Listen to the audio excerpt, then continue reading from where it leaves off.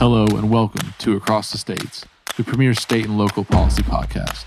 I'm your host, Hunter Hamberlin with the American City County Exchange. And this is Smart Cities, Episode 2. I'm joined today by our Communications and Technology Task Force Director, Jonathan Hanschild. Jonathan, it's great to see you again. Good to be back. Absolutely. So, Jonathan, we're here to talk about what? Broadband and 5G? Yeah, that really is, because that's the foundation. That's what you kind of need to have a smart city, is a good connectivity with some sort of internet connection. So it sounds like you're, alluding to talking about closing the digital divide. So what barriers right now are preventing cities from closing the digital divide? Yeah, it's a really good question. Let's take a little bit of a step back and define the digital divide. So a lot of times people will hear about rural broadband. And what they mean is a lot of rural houses, individuals don't have access. But that lack of access and that lack of quality access also exists in urban settings. So if you can figure out how to solve the rural broadband divide, you can figure out how to close the urban divide. And some of this is looking at barriers. Some of the barriers to deployment are the same in urban settings that you would find in rural settings. Some of that's cost of deployment. Some of it is the actual government getting in the way rather than allowing the private sector simply to lead. And when we're looking at the government getting in the way, but there are also differences on the deployment side, what may in the urban setting compared to the rural area. But for example, urban and rural may run into governments that just don't know how to handle the applications. They just don't have the technical expertise needed to figure out if you can hang a wire here or there, or if you can dig a conduit here or there. So what do you suggest for, those governments or those government officials if they, aren't aware of, how to close the digital divide or, how to get past those barriers? What do you kind of suggest to them? I really think that's where the state can step in. And rather than barring or legislating away, offer some sort of resource. If truly the barrier is a lack of technical expertise, I think the state can come in and either offer some sort of service or some sort of cooperative list of people that are experts, as well as assistance, because you're not just looking at, this wire or that wire. You're looking at safety. There's a lot of inspections that have to be done. So you have that. But you also have other barriers, like when the municipalities may not know what to do, or they may not have the expertise, they may drag their feet. And so the simple solution there is shot clocks. Again, state coming in as a resource, but also shot clocks. There's also policies like Dig Once and One Touch Make Ready. What is a shot clock? A shot clock says that a municipality has X many days to review or approve an application before it's just deemed to be approved. So a lot of what I see for small cells, so your 5G stuff, is they have 10 days to do the initial review, which just means, does it check the boxes? Does it provide all the relevant information? Not necessarily to review. And they send back a correspondence to the provider that says, okay, we've received it. It meets the requirements for review, or we're rejecting it offhand because it fails to meet these requirements. And then they may have 30, 60, 90 days to actually do the substantive review. Depends completely on the state. But that's what a shot clock is. So let's just say it's a 30-day review. At the end of the 30-day review, if the municipality hasn't taken an action, that provider, the deployment application is deemed approved. That's your shot clock. Dig Once and One Touch Make Ready, they may sound self-explanatory, but a dig once is when a municipality is digging up a street.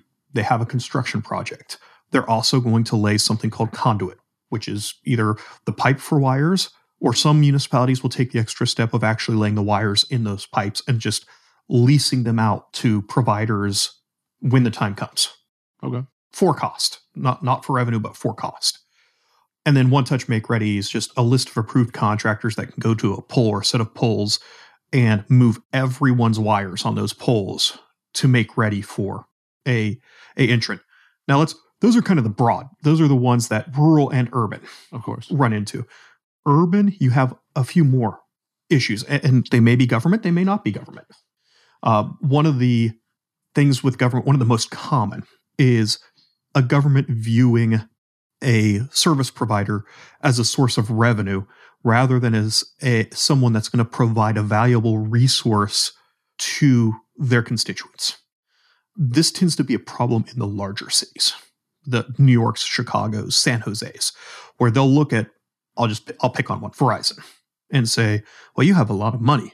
We can charge you $6,000 per pole, per antenna that you want to put up, and you need 100 antennas across this, or 1,000 antennas across the city. Well, when Verizon comes in and they do that, and oh, by the way, this $6,000 is an annual fee. It's not a one-time fee; it's an annual fee. That, if you have 1,000 poles, $6,000. My quick and dirty math, $6 million a year. Well, that's $6 million a year they don't have to deploy somewhere else. Yeah, that definitely sounds like an incentive for, Verizon to not want to work with the government. Yeah, but they tend to place it like when you're in San Jose, San Francisco, Chicago, New York, they have to because the coverage is they have so many people in that area. It's so densely populated that it seems to make sense. But ultimately, it takes resources away. If you're paying $6 million in San Jose, you might not have the money to deploy to the exurbs, the rural areas around Bakersfield or Fresno. Yeah, okay. Something like that. It takes money away. Another problem that you can run into, and this is a good example in New York, is you have a lot of the infrastructure in place, but for whatever reason, the owner of a building won't let a company do that 30, 40 foot connection from the street to the building and light up the building. Some of it may be zoning. Some of it, they may be restricted from zoning. Others, they just may be incentivized by the government to not provide service to that building. Well, let me ask you something, Jonathan. So what is the best way for these broadband providers to, kind of collaborate with the government and make sure that it works for, great for them and great for the citizens as well? Like what is the ideal relationship that, at the end of the day shows that broadband and the digital divide is closing? What does that look like? I think that's a cooperative relationship.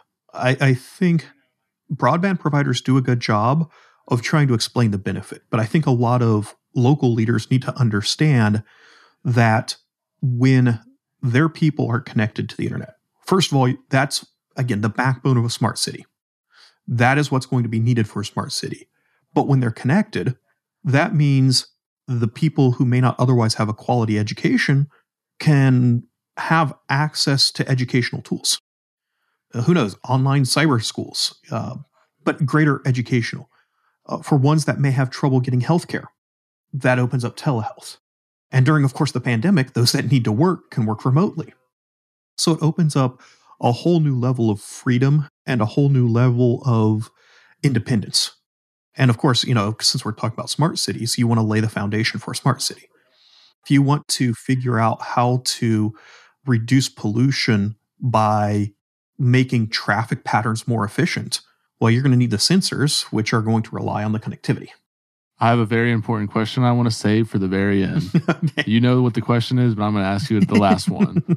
So, I'm thinking about, broadband and 5G, and I keep going back to infrastructure. What does that broadband infrastructure look like? Can cities afford it, and can they adopt it? Well, the easiest answer is, can cities afford it? Definitely, because it's almost no cost to them. The great thing about the American communications infrastructure, this is telephone, this is internet. I can't remember the exact percentage, but it's in excess of 90% is borne by the private sector. It's Verizon paying to build out Verizon's network. It's T-Mobile paying to build out T-Mobile's network. It's AT&T paying to build out AT&T's network. It's Comcast paying to build out Comcast's network. Now, if you're looking at closing the digital divide, so maybe you have a city, maybe you have a municipality that's, lack of a better term, out in the middle of nowhere. So it's both an urban setting and a rural setting at the same time. Well, you may need some public-private partnerships. You may need a government may need to partner with, I would say, more than one provider, but more than one provider to build out the network into the city. But there are a number of different options available. So for the most part, the cost should be almost non-existent.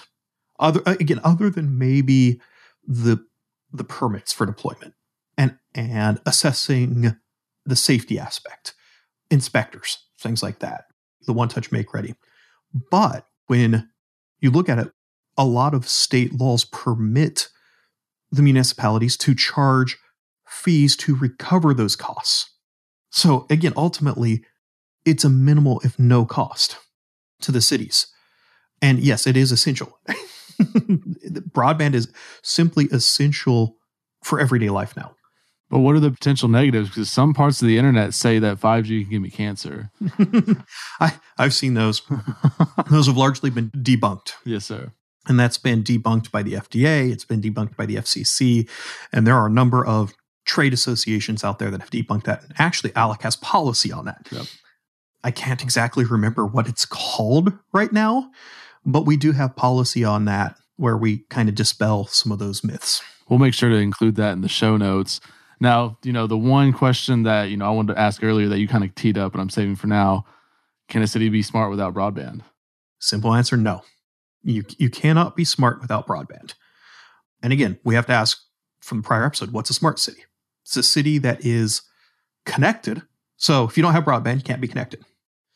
But it's connected for the purpose of providing valuable services, of making the interaction with the public more efficient, of doing its job more efficiently, and also doing things like helping reduce energy consumption, helping reduce pollution, by, again, making traffic patterns more efficient, by helping people find parking faster, by monitoring water supplies, and of course, by allowing residents to file complaints, about potholes and actually be able to track when those are filled.